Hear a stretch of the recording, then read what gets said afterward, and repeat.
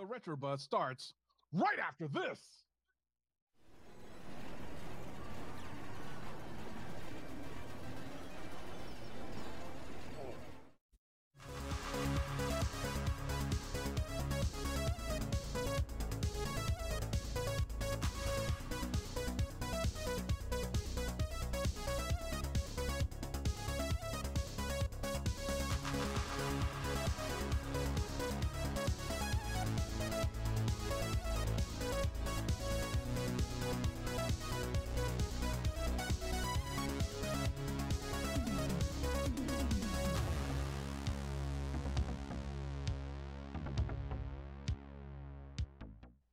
Hey guys, it's Friday, so you know what time it is. It's time for the Retro Buzz, and we've got a great show lined up for you today. But first, I want to introduce the panelists that we have today. We've got Mr. Glenn Planamento from YouTube.com/ No, not TurboGrafx-16, Glenn's Retro Show. Wow.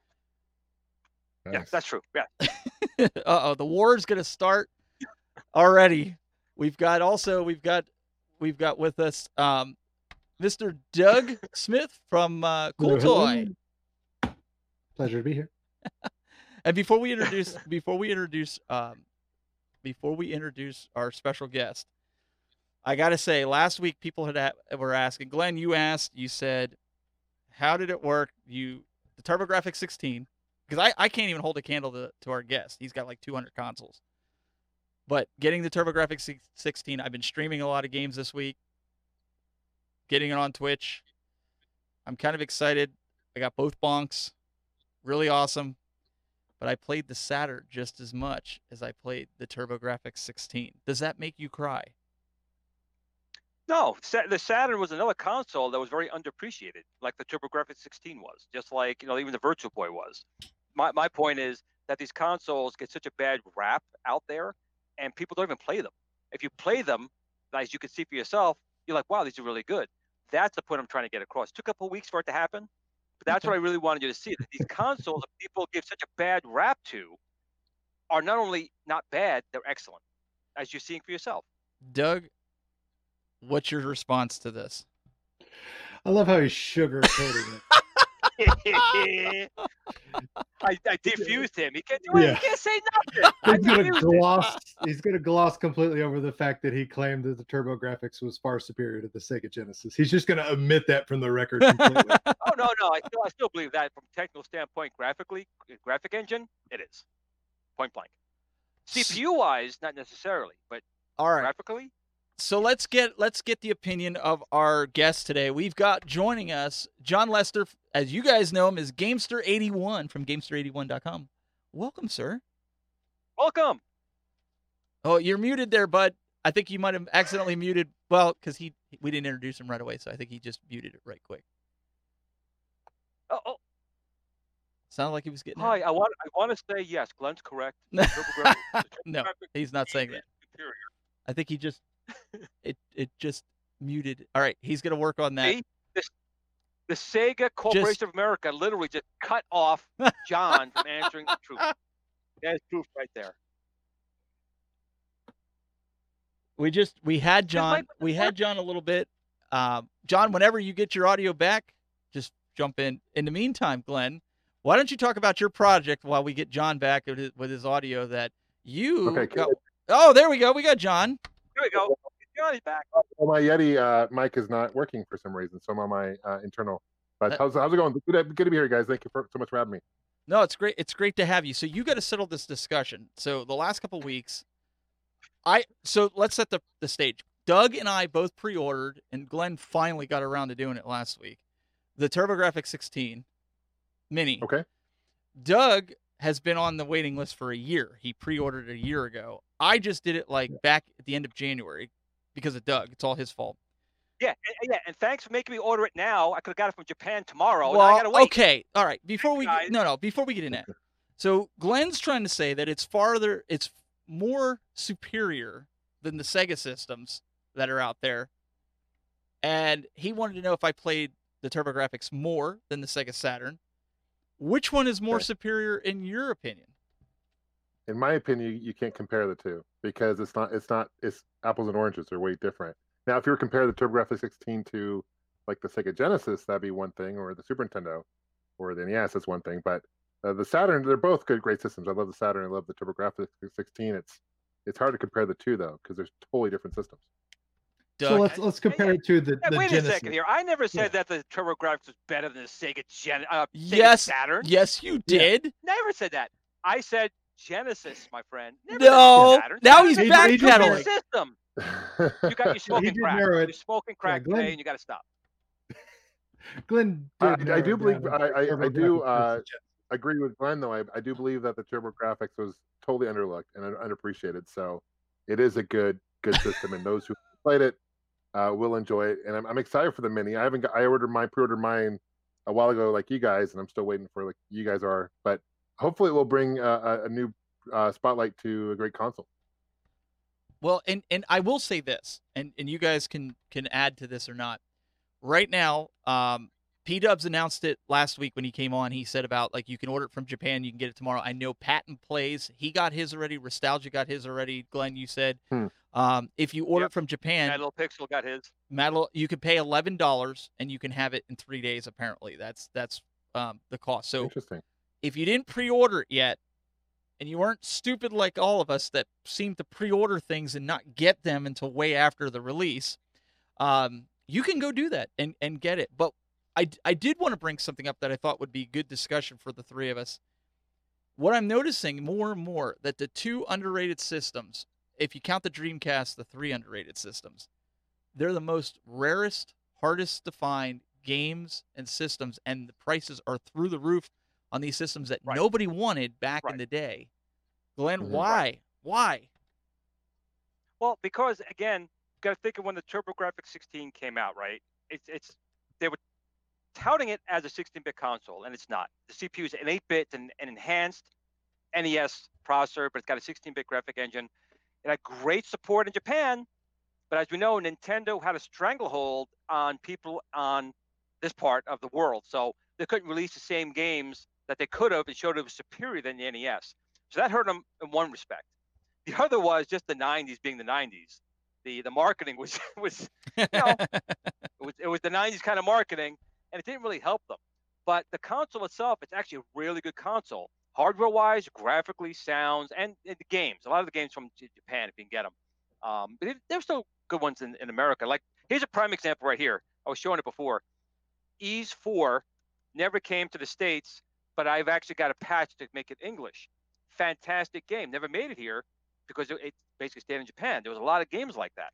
So the same thing is going on with, like the Dreamcast. Well, kind of different what happened with that one. But these machines, people are realizing, you know what? There's articles in Electronic Gaming Magazine, or my friend who had a Sega Genesis and NES said it was garbage, so I didn't buy it. But now when I'm seeing it and playing it, there's good games, and now there's not that many. It's hard to find them. They are. So now the hunt's on. I agree. Do you want to add to that, Mr. Doug? Because you and I, neither of us grew up with this. We never. Everybody had Nintendo, so we all. I'm old again. Thanks. Sega. When you borrowed games, we didn't go out and rent games. At least I didn't. I always borrowed my friends. Like, I'd trade them. Like, here, you take this for a week. I'll take this for a week and play it. Nobody had a TurboGrafx 16. Was that the case with you? Oh, absolutely. Like I said, I purposely never grew up with anybody that I knew that had one.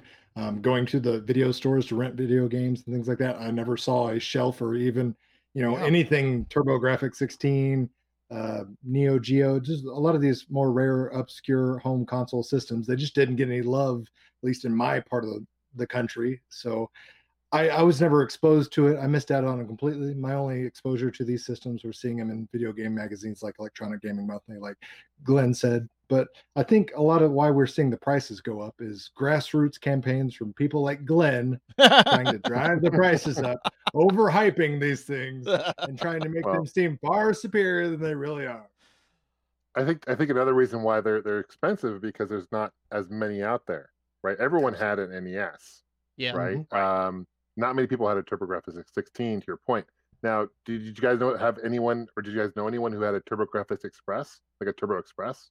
That's even more hard. I had one, and the girlfriend stole it. It's gone. It's in Montana at this point. It's history. I have a fake but one that right thing, now.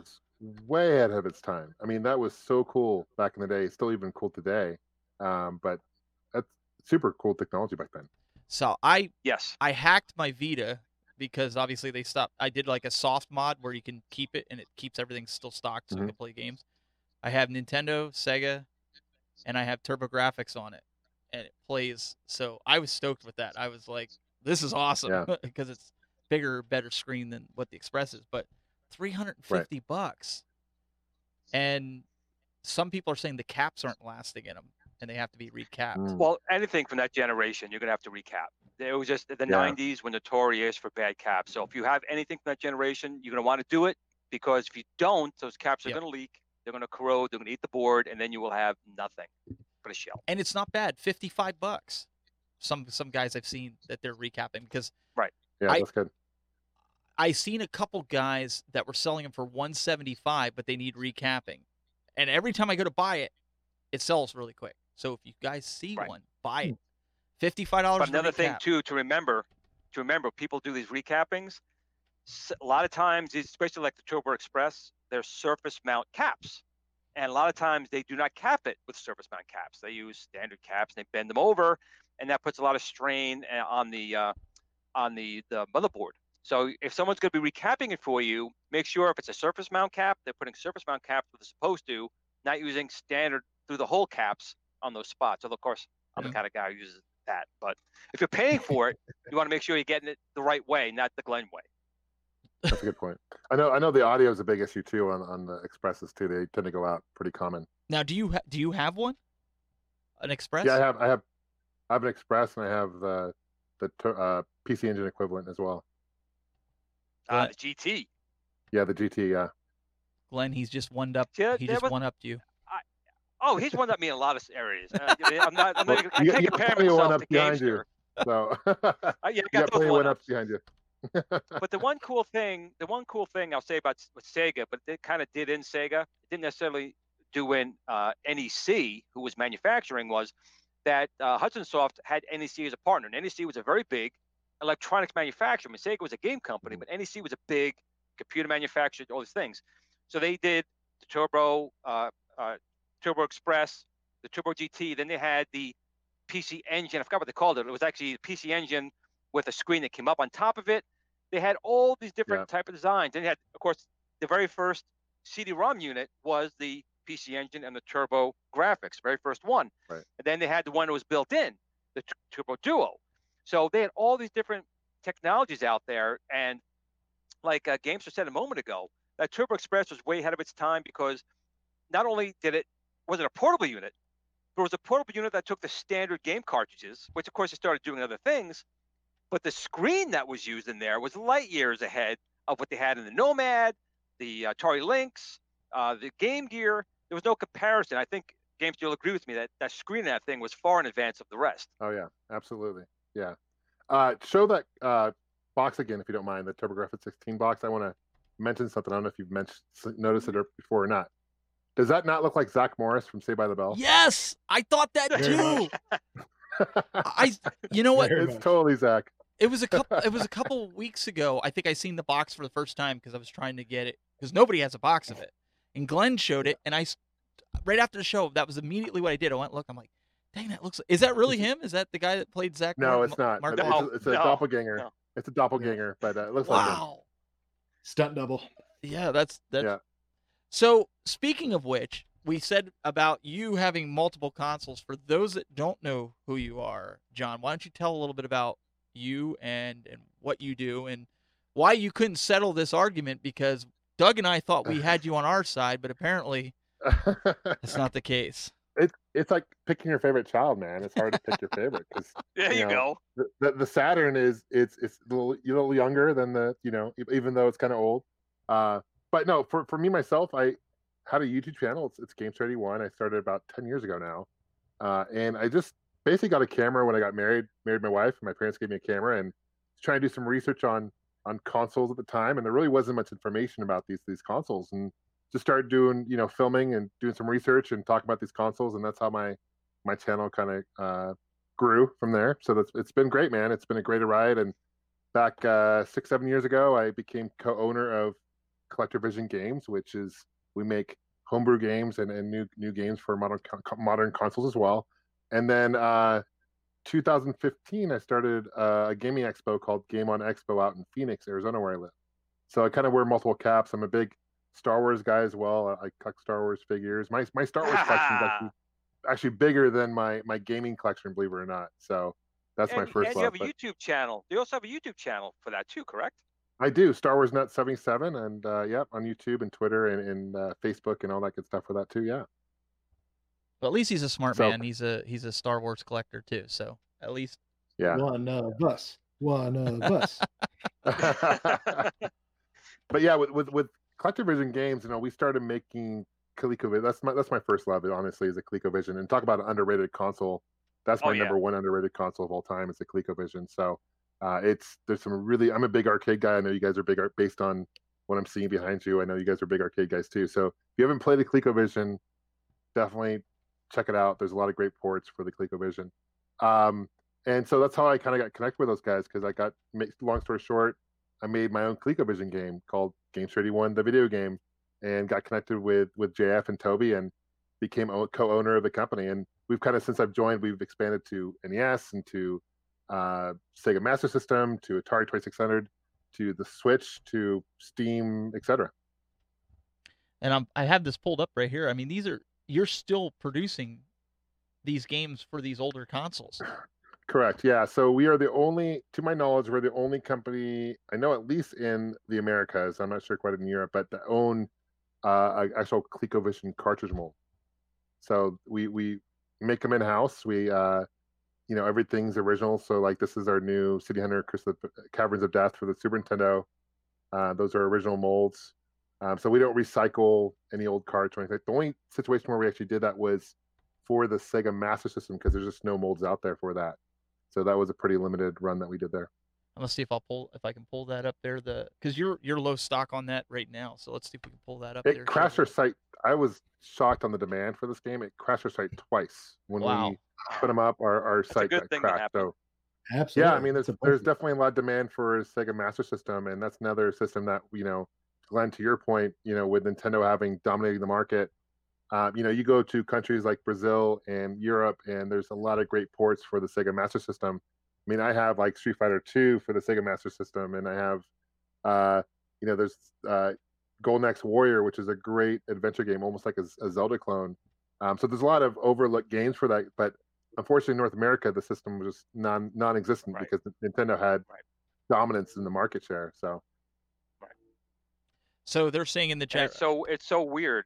It's so weird because they did have such a monopoly that Atari started a class action lawsuit, which they would have won easily, except Atari did a couple things shady behind the scenes. Kind of made it go the other way. Surprising, Atari did something shady back then, but they basically went to the patent office to get information on their NES lockout chip. Okay, so they basically said, we have a lawsuit going on with Nintendo. We need this stuff for our, to go with the lawsuit, which was not the case. And they got all the schematics on the lockout chip and reverse engineered it. And of course, they went and had the lawsuit. The lawsuit found that they did this. And then, of course, they ruled for Nintendo. So Atari ended up paying Nintendo when they could have won $100 million. They kind of paid the other way. Yeah. You sound bitter, Glenn. Yeah. Well, back in the day. John, go. Go, Glenn. Yeah. Sorry, I was going to make a point where when Nintendo was first coming to North America, and their first test market was New York, right? Nintendo actually reached out to Atari to actually help, publish and produce the NES. Correct. And Atari shot them down. Atari shot them down. So I'm sure if they had a time machine, they're kicking themselves. It's like one of those situations with Nintendo and Sony with the PlayStation. It could have totally changed history as we know it for video games. Correct. And Nintendo did at the time. People don't realize, especially kids today, that Nintendo in the late 80s to early 90s was nothing spectacular. And Nintendo knew that. Atari still was a huge world phenomenon in name. So they did approach Atari, and Atari, being Atari at the time, who they were basically trying to almost, I don't say rip them off, but they were trying to get everything and give them very little. And if anyone knows Nintendo don't play that game. Right. So it didn't end up working out, and Atari blew a huge deal. And a lot of people don't know that Sega was going to do the same thing in certain markets with the Genesis. And again, Atari was stupid; it didn't take the bite. And well, here's Atari today with the VCS that'll never be out, or if it is, who cares? Or the hotels, they're coming out. Yeah. Right. Yeah. But I think that's cool though that independent developers and stuff are making games that for these old consoles that guys Yeah. are still buying and collecting. I mean, that's pretty awesome. Yeah, I mean, we do something unique where we actually cross-port games. So when you program a game for the ColecoVision, it's totally different programming than for a Super Nintendo, right, or a Genesis. In many cases, you got to change the sprites, you got to change the colors, the graphics. So we, Caverns of Death, for example, City Hunter and the Caverns of Death, it's already out for the Super Nintendo. It's pretty much getting really close for the NES. Genesis is we're working on. We have a port for. There's also City Hunter called City Hunter and the Sacred Tribe, which is already out for the Commodore 64. We produce it for and that's for disc, floppy disk, and cartridge. Commodore 64. Sega Master System. We're working on an original Game Boy port of that game. So it's just really interesting to port these games to like all these different platforms. It's kind of a pain in the ass, but we do it for the love of gaming and just the love of these retro consoles. So the question is, with the stock getting low and sold out, is that something you guys are going to replenish the stock of, or once it's gone, you're not bringing it back? For most games, when we do like a ColecoVision game, we probably do maybe 100 copies of a game. I mean, they're really pretty limited. And in most cases, we don't do more. But I think in the case of the Sega Master System, given that there was so much demand, we just got to restock on some shells, get some new shells, some donor carts and stuff like that. But I think we do plan on making some more copies of that game. Even like the Super Nintendo consoles ones too? Super Nintendo, we made them, and we won't plan on making any more. Yeah, Oh, wow. we want to be sensitive too, because I mean, we still have copies available, but we want to be sensitive to the fact that people bought this game, and if we keep making more and more and more, the value gets less. So Yeah. we got to be sensitive to that too. So. And another thing too is, they're making these old games, but these are actually very quality games. I have some ColecoVision games myself. Oh, thank you. So Thank you. the programming on them is very important. Some of these like ports are excellent. I mean, they have some arcade ports on there for like the ColecoVision that are just excellent. And it's actually, when you look at it, number one, it's hard to believe someone was able to squeeze that out of that 8-bit CPU and the Right. VDP and the ColecoVision. It's amazing. So the Yeah. programming is key, and that's why people do want to buy these games and play them, because the games are good. Yeah. We earlier this year we released a new console. I don't know if you guys are aware of that. It's called the ColecoVision Phoenix, and it's an FPGA HD ColecoVision console. So we'll play ColecoVision games. It also has a chip in it, so it actually increases the memory and the graphics, so it actually looks more equivalent to an NES game, quality game. So Wow. really excited about that. We did the first batch. We already made them. We released them, shipped them out, and we're working on a second batch as we speak. Wow. Doug? And it's even more so. That also has the Super Game module built in, correct? It does. It has a Super Game module built in. Yep. Yeah, it has this Right. an adapter for Super Nintendo controller in case you want to use a Super Nintendo controller, because Right. ColecoVision controllers are very clunky and unreliable. And Doug, I Right. think So and is it, this- and it looks like a small. It looks like a small ColecoVision as well. I mean, the Phoenix is actually a really, really nice console. If you like those older games, and the ColecoVision had an expansion module for the Atari 2600, so you have to purchase that. That's also built in, so you can Right. play 2600 games, ColecoVision Right. games. And it's just a really nice console. You guys did years working on that, right? Yeah, it's been years. Yeah, it's open source too, so there'll be other builds. So right now you mentioned the Atari 2600. There'll be other ones too, I'm sure, in television. It has an SD card slot, so you can play ROMs on it too. So, but pretty limited. I mean, the first batch we only did like 750 of them, and probably only do They were about gone. 750 for the second batch as well, and that will be it. 1,500 total. So pretty limited. and Glenn has half of your stock, because that's why everything. That's what I was gonna say to No, he Doug. does. Yeah. All these But to limited get runs. those molds for those, it's not cheap, right? I mean, we Right. don't have much markup on the system at all. We just make it just because we have a passion for the system, ColecoVision, and we want to just expose it to more people. Hey, Doug, can you read the comment in there from Shelton Sims in Facebook Oh, that he has gotcha. for John? Yeah. It says, John, how long is it taking to process orders for digital content on the ColecoVision website right now? I purchased the CollectorVision Vault ROM pack early this morning, and it still says status equals processing. I know COVID-19 is slowing things down, but I received the download link almost immediately last time. Sydney Hunter on the Commodore. Okay, good question. I don't have an answer for that, to be honest with you. Toby, who handles all that, would be the guy to ask. But I'll tell you what, if you can have him shoot me an email, it's just or send me a message on Facebook. My email is just john.lester@gamester81.com or at collectorvision.com. I'd be happy to look into that and get you an answer soon on that. But I imagine to be soon if you just got it this morning. So, okay, Cool. good question. Appreciate it. Yeah, Yeah. just make sure you guys are tagging Glenn, myself, or Doug, or even John, so he can go back and look at it later. Yeah, for sure. Sometimes we're watching 3 different chat rooms. Like right now, if somebody can find the link to the Japanese TurboGrafx Mini, I know that's kind of what we talked about before. Somebody in the Twitch chat wanted the link. So if you could post it in one of the other chats that I can grab it, throw it in Twitch, that would be fantastic. But make sure you highlight us so we can see it pop up. I know YouTube has super chats, and I know you guys are always good with that, but sometimes we don't always see it, and you don't have to do a super chat in order to tag us. We just want to make sure we see a particular comment that's coming through. For sure. So going. So John, oops, sorry. Oh, go ahead. Going on. I was saying, going on. John, you're a man with many hats. You got, the convention, you got the game development side, and you got your personal collection. How do you divvy out your time for your passions and your work? Yeah, and I have a full-time job on the side, and I have twin boys that are 6 that I watch and happily married. So, yeah, it's a good question. First and foremost, my priority is my family, right? And then goes my day job, and then kind of, not to push things aside, but it would be my YouTube channel and CollectorVision games and everything else. So to answer your question, I am a night owl.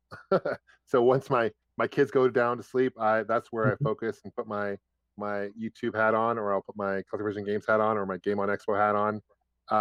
Normally this time of year, I'd get really busy with planning Game on Expo, but given the COVID-19, it's a little challenging, to be honest with you. So we're trying to, the event's not till August. So I'm hopeful that by August things will clear up. So I'm just kind of, right now I'm putting a hold on that until I know more, to be honest with you. So that opens up more time for CollectorVision games, which I've been really focusing on, working with Sony on the PlayStation 4 port of Curse of the Mayan, as well as with Microsoft with that port for the Xbox One. Nice. So what would be the hardest struggle from the planning and convention side of things, COVID-19 aside? What's something that the casual person that attends these type of things doesn't realize is going on in the back end? It's a lot of work. I mean, we're going year 6 for this, and I think marketing is probably the toughest thing, although that's what I do for my day job. I'm a marketing director, so that helps a lot, just given my background. But letting people know about it, obviously, is going to be really important. I think offering an experience, right? So, with Game On, it's a little bit different than a lot of other shows, in the sense that it's not just geared for retro gamers, but also has an esports element to it. It has an anime element to it, live music. So there's something for everyone, right? So our goal at Game On Expo is to provide a family-friendly experience. We don't just want a swap meet where you can just go and buy games. That's cool and fun, but we want something interactive where people can go to tournaments and do that, and or they can live music or go to an auction. So whether our core demographic, to be honest, is probably the casual gamer. I mean, we have things for the hardcore gamers, certainly, but we want to reach out to the soccer moms and those kids and the families, because let's face it, 85 to 90% of the gamers out there are probably casual gamers, and I think if you can get those people in there, that's gonna be key. Absolutely. Just trying to be all inclusive and trying to broaden your all scope inclusive. as much as Yeah, possible. we don't want a situation people feel like unwelcome or uncomfortable. We want something to have fun. And on the same note, we want people who are hardcore gamers, because we don't want to forget those guys, certainly, or gals, and we want them to have fun too. Excellent. With the TurboGrafx 16. I knew he was going to TurboGrafx 16 with big neon sign up front, for sure. I knew he We might change it to do that. Game On Expo TurboGrafx 16 Expo. I'm actually There thinking we about go. changing. Goal! Just rolls right off the tongue. It just rolls so nicely off the tongue, for sure. So we're getting a lot of great comments here in the chat room. Somebody actually said that the gentleman's name is My Family. That's the name of it. He said, "Wow, this is one of the most interesting guests I've seen on this show. I'm very impressed." So kudos to you there, John. Family. Thank you. So Now, John, how long have you been doing the gaming expos for? 2015 was the first year, so we're going on year 16. So for the first how- 2 years, and how- we were go ahead. I was saying, and how has it expanded? How from when it started in 15? How much has it Yeah. expanded out from there? First year we had maybe like 1,500 people, 2,000 people, and this past year we had close to 10,000 people. So it's really Wow, it's that's a really lot. grown. Wow. And so trying to, we get growing pains like anything else when you expand fast like that. So just trying to make sure that, with that many people, that we have enough space, that we have enough content. Shout out to my support team. I certainly don't do this myself, right? I mean, I need support. So we have an amazing crew that work tirelessly to make sure that we put a great event on for everyone. That's insane. P-Dubs. Let's hope this year makes it. Yes, amen to that, man. And that's Amen to in that. 'Cause Arizona, right? It's in Arizona, yeah. August, which I know everyone's like, oh, it's super hot, but we do have a thing called AC here, which is helpful. So it's not like it's an outdoor thing. So initially we did it because during the wintertime and springtime, those are really heavily booked things this time of year, in Phoenix. So things can get really expensive to book hotels and everything like that. So that's why we do it in August, to try to save some money. But so far it hasn't really affected people going to the show at all, which has been grateful. But my heart goes out to shows like Portland Retro Gaming Expo, which I know they canceled their show this year, Midwest Gaming Classic. There's so many good shows out there that have been put on hold because of this virus. And I realize in the grand scheme of things, there's more things to worry about, people's health, and I totally understand that. But my heart still goes out to these showrunners. It's hard. It's very hard. Well, It is, because a lot of time gets put into getting it ready, and then for it to flop out like that, I agree. Mm-hmm. Yeah, absolutely. So again, I'm hopeful that maybe by the end of May we'll have some more clarity as far as what's going on with the certain situation, with COVID-19. Hopefully things will start. Let's put it this way: if things are still this way in August, then we got some bigger issues going on. Yeah, really. That's the least of our issues. So Yep, that's why our only games are in the bunker. They're all safe down here.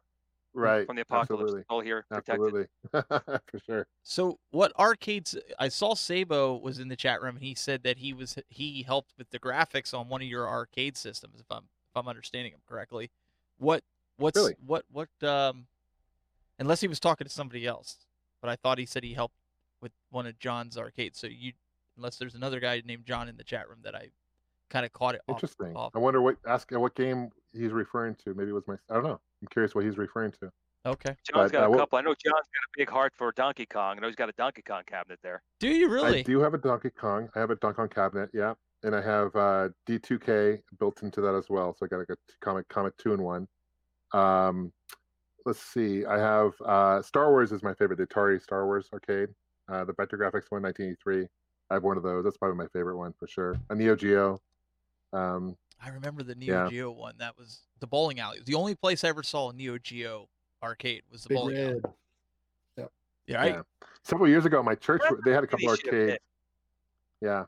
Several years ago, my church had a couple arcades, and they were actually going to give them away for bulk pickup for the city to pick up. And I'm like, what are you guys doing? Whoa. And so they end up giving me, I ended up giving them like $20 for each, because that's all I had on me at the time as far as cash goes. I picked up Simpsons arcade, 4-player Simpsons. Nice. And NBA Jam TE 4-player, and they both look great. I paid like $40 for both of them combined. It was crazy. What year was this, John? What year was this? Do you remember? Probably 2-3 years ago. Oh, Jesus Christ! Man. Yeah. God. Yeah. Oh, well, Oh, good for you. Kudos to you. Good for you. That's all I can say. Dump. And Sabo's. Yeah, they're just gonna dump them. I'm like, what are you guys doing? So I give them enough money to basically transport to my house down the street, and we're good to go. They delivered them to you too? Yeah, they delivered. Oh my goodness! What a happy accident, man! That's awesome. Yeah, it was. I felt like winning the lottery, John, man. It was awesome. John, what are those guys doing with those big boxes, John? Oh, nothing, honey. Well, that's the thing. I'm running out of room in my house for these, because they take up space, as you guys know. So Yeah. Well, you got 200 consoles that probably line the one wall like Glenn's there. Wait, I gotta ask. Yeah. Do you have them in plastic baggies too, like he does? I don't. but I don't have them in plastic baggies. I do dust them weekly and make sure they're in good shape. So I was watching. I hate dusting. My wife put on the show during the week, Adrian Monk, and immediately I thought of Glenn with his arcade stuff, putting things in the baggies and having to wrap them and put them on the shelf. And well, another thing you got to do when you put them in baggies, you got to suck the air out. You got to suck the air out. You got to make it vacuum. Vacuum. You doing that with a Nice. straw, or? I am doing it with a straw. That is correct. Wow. So Savo says Sydney Hunter was the one that he helped with the graphics on, apparently. Oh, okay. Right on. Yeah, appreciate that. Yeah, for the arcade. Okay. Yeah, so that's currently that's a one-of-a-kind custom arcade. That's a place called Starfighters Arcades here in Mesa, Arizona, locally. I have it on display there. People can play it and enjoy it. So yeah, thank you for the help on that. That's awesome.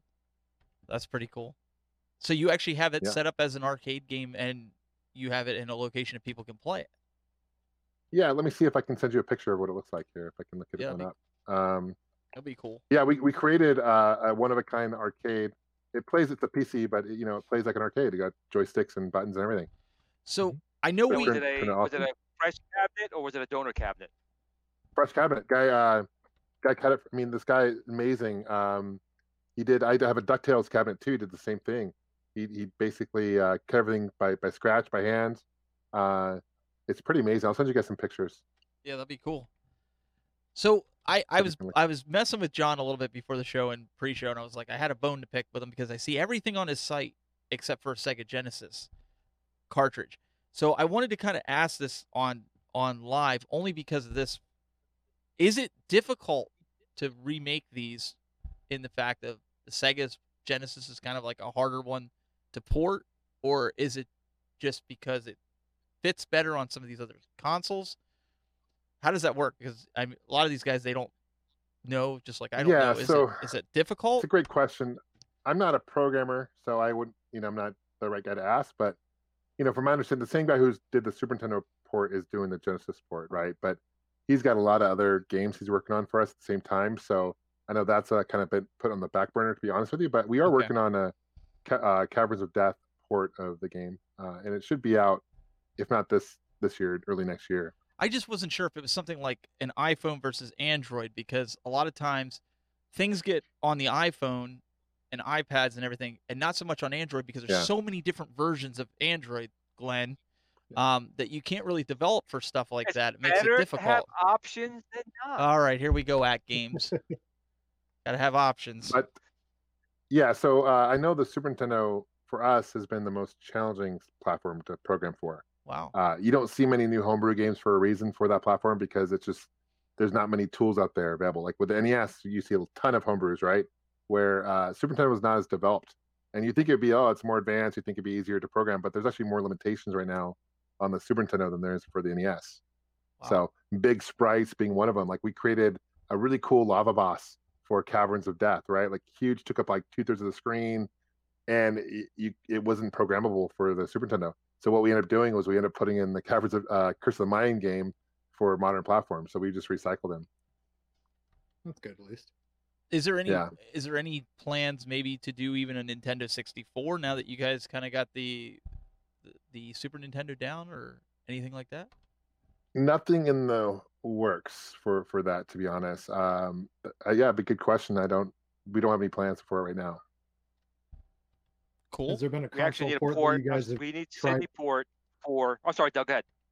I was just gonna ask: has there been a console port that you guys tried and started with, and kind of realized maybe you bit off more than you could chew, whether it be, programming, or it just didn't have enough support? Was there something that you guys had started and had to back away from because of limitations, whether it be physical or even legal? Super Nintendo was definitely one of them. We had a game called Tiny Night. No, I was about to say Shovel Knight, but it was Tiny Night.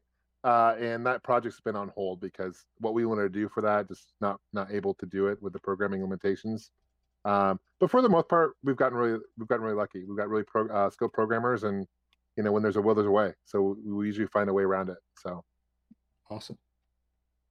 All right, how do I send pictures? That was much better than my question. That was an excellent question. Good job, how do I send pictures in this chat? Is there a way to do that? If you actually just put it in if you're in the YouTube chat, if you Or you could send it to Glenn on Facebook, and if Glenn can send it to me. I don't know, because I don't know if Okay. you and I are friends. I'd send a I'm request. always the middleman. Well, hey, Okay, I'm Glenn, I'm gonna send to you right now. trying. Look, People. I got you on one side. I got Doug on the other side. I am the Listen, pinnacle of a middleman. do you know why? Do you know why we do that? It takes Doug and I to contain you sometimes, especially when we start talking about Star Wars. You get people mad at us. Oh well, listen. We could talk about that later too. We got John here, man. So I'm all set to get on the Star Wars. Oh, here we bandwagon. go. All right, Glenn, I just sent you some pictures of the City Hunter arcade cabinet I just sent. But these were designed by Sam. He lives in Colorado, Denver. I think he moved to SoCal. A good friend of mine, and he does these all from scratch. It's amazing what he does. You'll see the detail here. It's pretty amazing.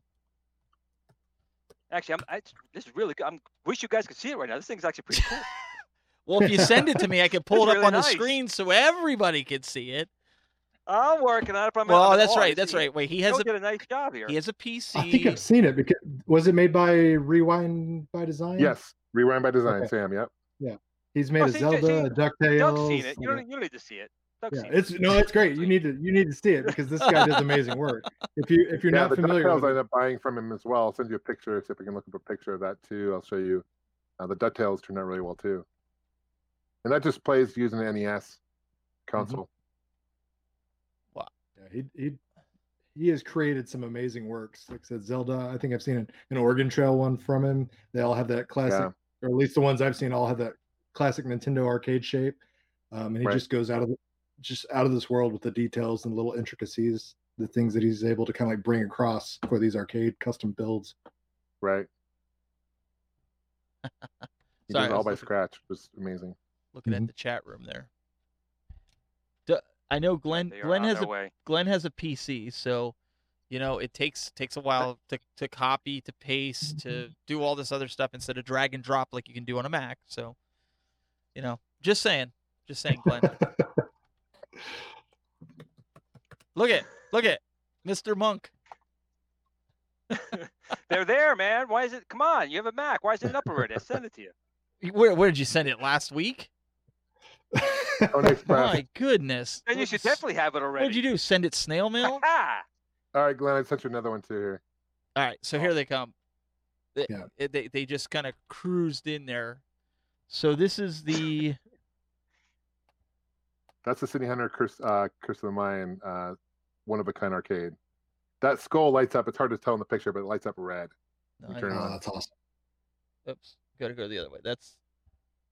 There we go. Another shot of That's it. beautiful. now, John, when you're doing all these ports, to kind of piggyback on the awesome question Doug asked, and I feel bad about it, kind of. Is there a you don't. machine you guys want to port to? I don't. It's true. Is there a system you did want to port to, and just you want to do it, and maybe you will do it eventually? Is there a classic system that you want to do one on, but you just haven't gotten to it yet?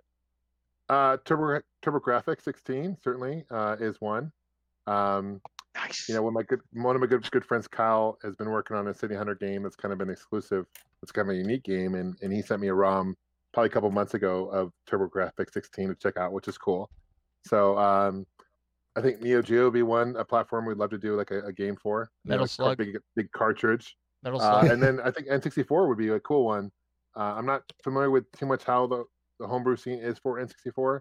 I know there's a lot of the games I've seen, the new ones coming out are usually games that have been like unreleased prototypes that have been like kind of finished, but I'm not aware of any like new N64 games to my knowledge. Can you port one? I have an Atari Pong console. Oh, here we we get a port go. for my Can we Pong get a City console? Hunter Pong? Yeah, we could probably change Yes. like the dot to like maybe an S and just call it Sydney, and then just we could have like the whips. Nice. I don't know. We could figure something out. Only Glenn. You always got to bring that Pong into here. Well, it's a great console. It's where it started, my friend. Right at the It is. beginning. Well, Glenn, I'll tell you what we can do. We can just do like an overlay, City Hunter overlay on your TV, and you can just play Pong, and we'll put like a City Hunter overlay on your TV, and then we'll call it a day. Yeah, I could play Even with my better. Magnavox Odyssey, the original Yeah, Odyssey. there you go. Yeah, perfect. Nice. Don't encourage the guy, will you? So But it's true. John said he was going to make it. He did. I haven't. let's do this real quick, and then we'll get back to this. So, guys, I know you all have been asking about the shirts and everything. We finally got something set up. We've got cups and everything else coming. I have a company working on that right now. But if you go over to the techbuzz.net/store, you can see the really cool non-punch in the face Mike Tyson picture of Glenn on the front of the shirt. As Glenn made me change that like 50 times till we found a shirt or a picture of him for the shirt that looked really good. I will tell you, coming up here in, I think this weekend, or it's next weekend, one of the weekends, Those are cool. they're going to be on sale. Thank you. You guys can get it the front and back. So if you want to get them, you can get whatever color you want and just change it here. I actually like that one. Doug, I think you got the green one, didn't you? I did. That one, yep. That's the one I went with. Yeah. Is that like Arch Rivals marquee kind of? It's hard to see on the. No, so it says the Retro Buzz right on the marquee. I know, but like design kind of looks like Arch Rivals a little bit. Oh, yeah. Was that intent? No? It's cool. I like it. The font definitely leads it. I see what you're saying there, Don. Yeah. There's no plagiarism here. No, there's no plagiarism.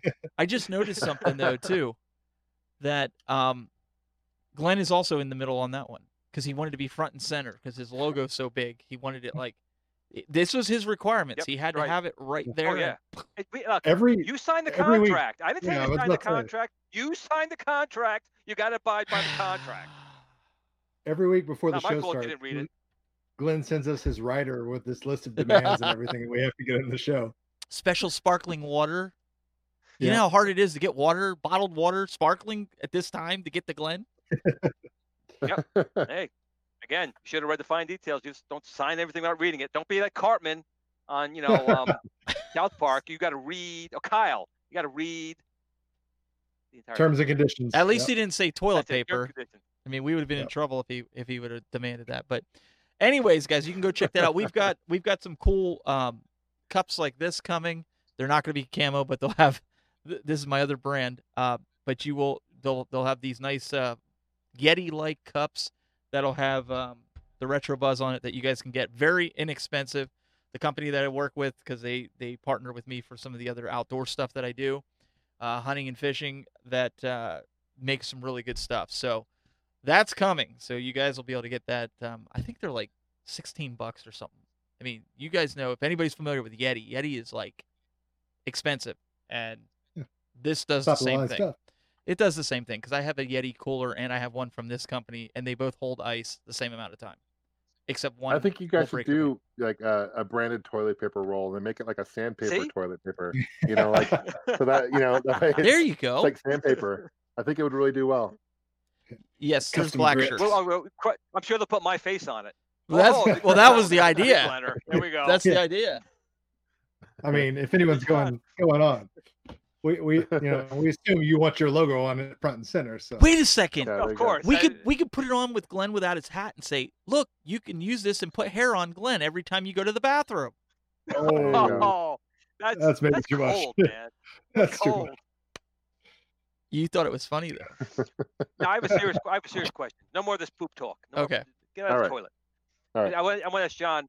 I've known for a while that ColecoVision is his favorite console. But what, I guess, aside from the ColecoVision, what's his most rare favorite console that he has? 3DO. Now, is it the Panasonic, Gold Star, Sanyo? Which one? Well, I have all three versions of the 3DO in my Oh, collection, see, in guys, fact. I just need. So, but I probably play the Gold. I probably play Panasonic the most, the one that opens up the tray out, the first model. Right, the original. Yeah. I was just playing that the other day, actually. Just there's so many good games for it. I mean, there's a lot of not good games for it. Don't get me wrong, but there's some good games. Crash and Burn is a really fun racing game. Gex.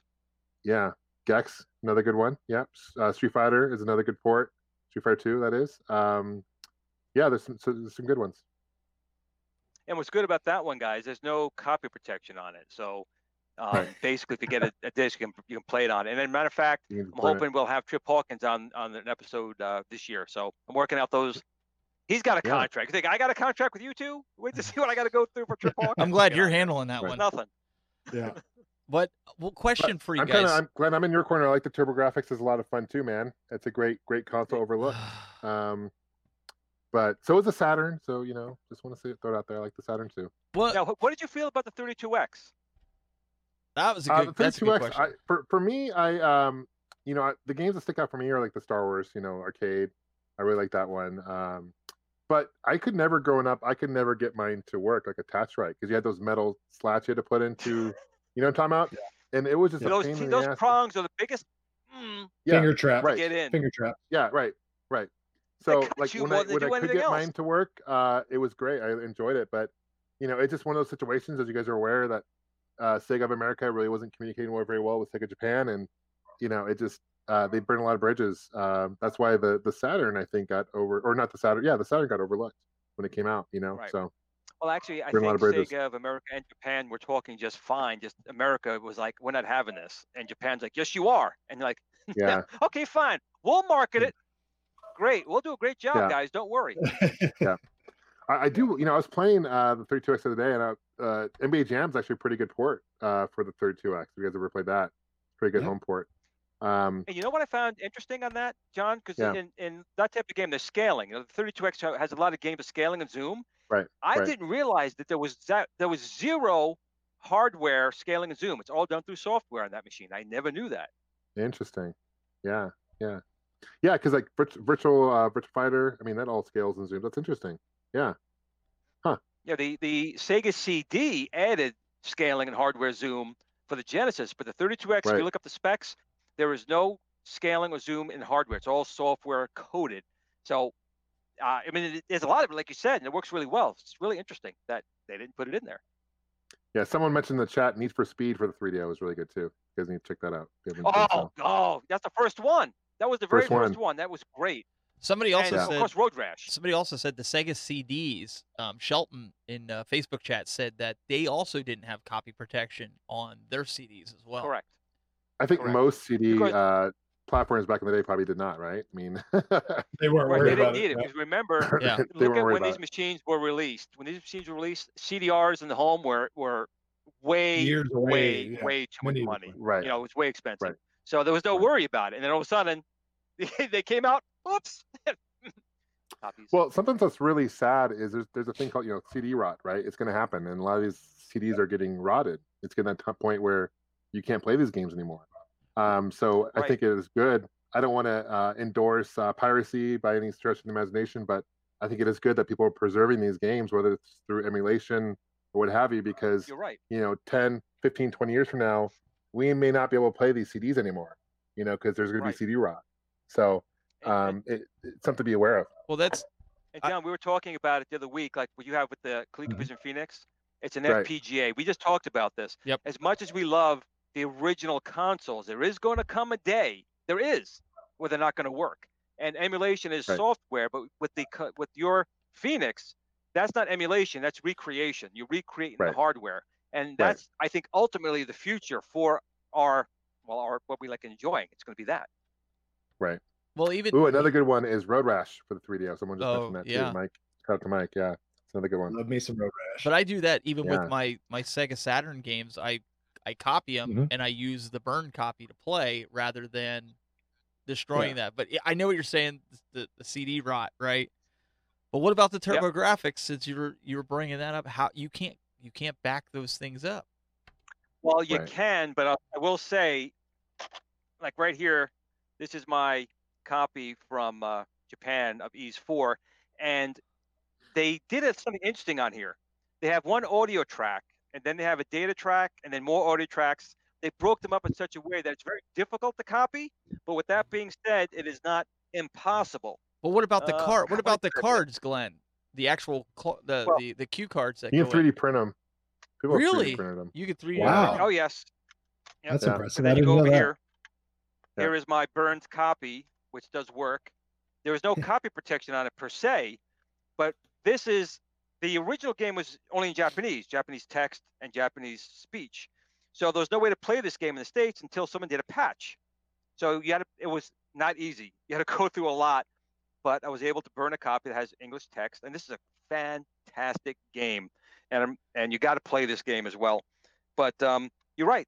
People can 3D print now shells even for the cue cards. Where do you get the chips then to go inside of it? Like I mean, it's not just. Well, that'll be John and CollectorVision making FPGA cartridges. That'll be There coming you in go. 2026. There you go, Do you guys John. want to invest? full Now sign circle. up. We'll start taking investors. Glenn, I was playing. You'd appreciate this. I was playing on the TurboGrafx 16 CD, Rondo of Blood, the Castlevania. Oh yes, love- great game, and that's on the mini. Yeah. But I just love the intro, the German with. I mean, it's so cool. The great Castlevania game, really good game. In fact, it's still considered the definitive version. Of course, they've had other versions that have surpassed it. Sure. But they still say that the NES, the SNES, the Sega Genesis, the TurboGrafx 16 was the definitive, version of Castlevania. Of course, it was a CD, so it had some advantages. But it's a fantastic game, and thankfully, it is on the mini, so you guys can play it. Hooray! Have you guys messed around with any of the MSU? What people are doing with the Super Nintendo games? You guys know what I'm talking about? Actually, I don't. Yeah. So people have taken these games and enhanced the audio quality of these games. So they'll take a ROM of the game and they'll increase the audio. So, like, I'll send you some examples of some video footage, but there's like, let me see if I can send you a YouTube channel link. But you can play like Zelda for the Link of the Past, and there's whole like full video cartoon with audio CD quality. It's like mind blowing what people are doing with these games. It's really cool. I want that. Yeah. Zelda's my jam, so that yeah, no, the it's fact that I didn't incredible. know that exists. It's like that it sounds totally amazing. changes the way you look at these games, and it's cool. You can play these games on, if you have like a flash card, you can play them on your hardware. Hold on, and it plays through the hardware, which is cool. Even better. Yeah, I'm glad I went and bought the most expensive, rarest systems first, because now I can go back and just pick up Nintendo 64, Super You Nintendo. say that, but like you haven't really started getting in those really obscure consoles yet. So it's like, all right. Well, where I'm do you wanna still, I'm go? still looking for the Neo Such a Geo. noob, John. I'm still looking John for a new. Steven is such a noob. He doesn't even know. He speaks, does not know.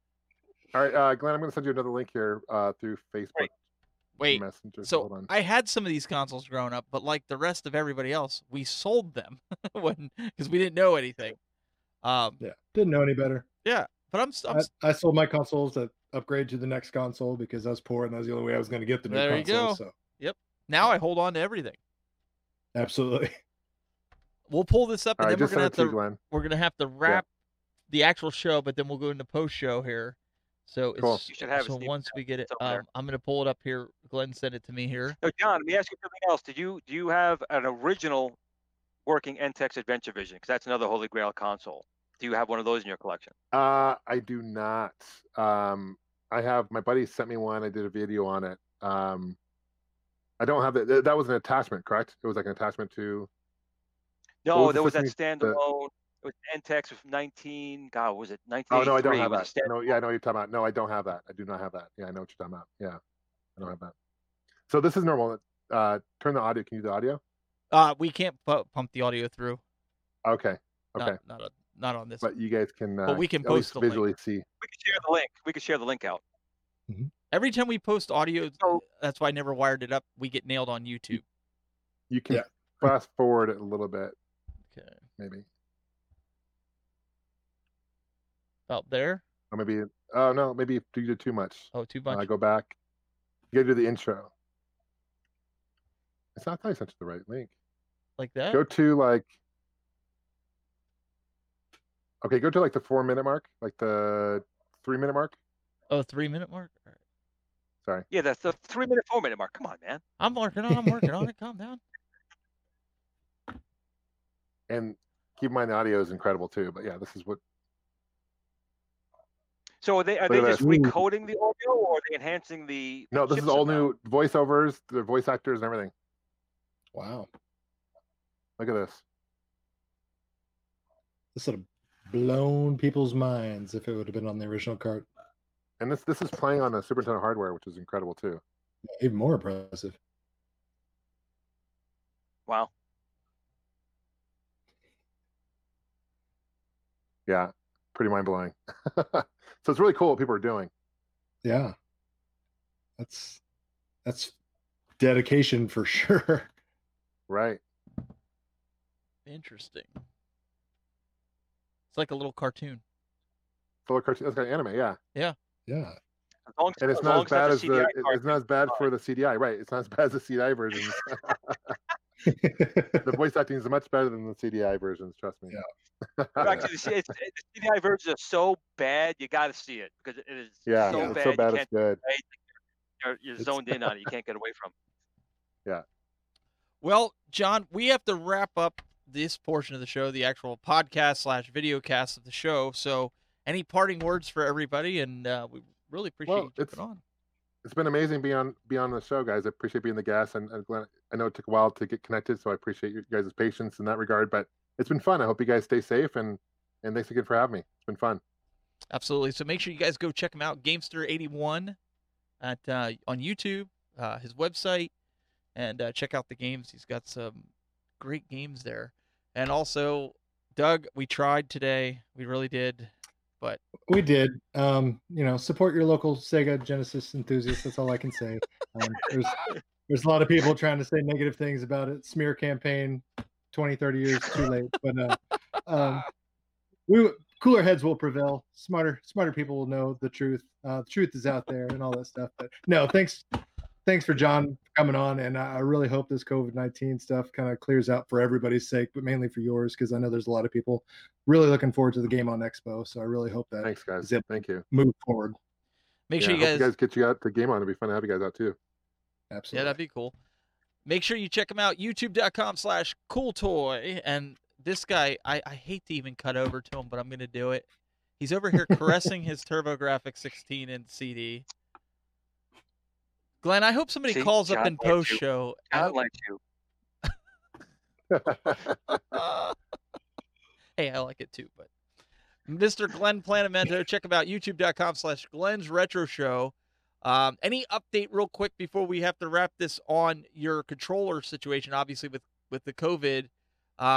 Any word that it's being delayed, deployed anytime soon? I know China's pretty much back to full force. Yeah, well, first I want to thank John, obviously, for coming on. John, don't worry about it. I was going with him a long time back and forth. He's very busy. I'm just very thankful he spent some time with us today. John, thank you. And as far as the Yoke controller, right now everything's still on schedule. We're still shooting for July. I just did an update a couple days ago that we've got the new casing design, which is much more accurate to the original Star Wars controller. We've also got the mouse mode working, so you can do an analog joystick mode or a mouse mode that is working very well.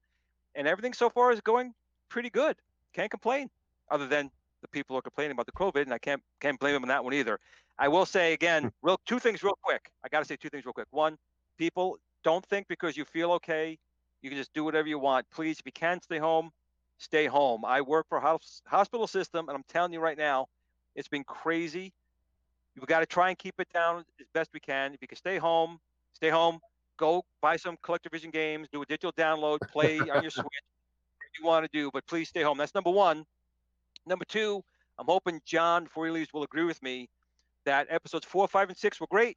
1, 2, and 3 were okay, but then 7, 8, and 9 were kind of like sticking a No. Don't say nothing, John, until we get to post-show, because that's listen, guys. That's a whole other thing.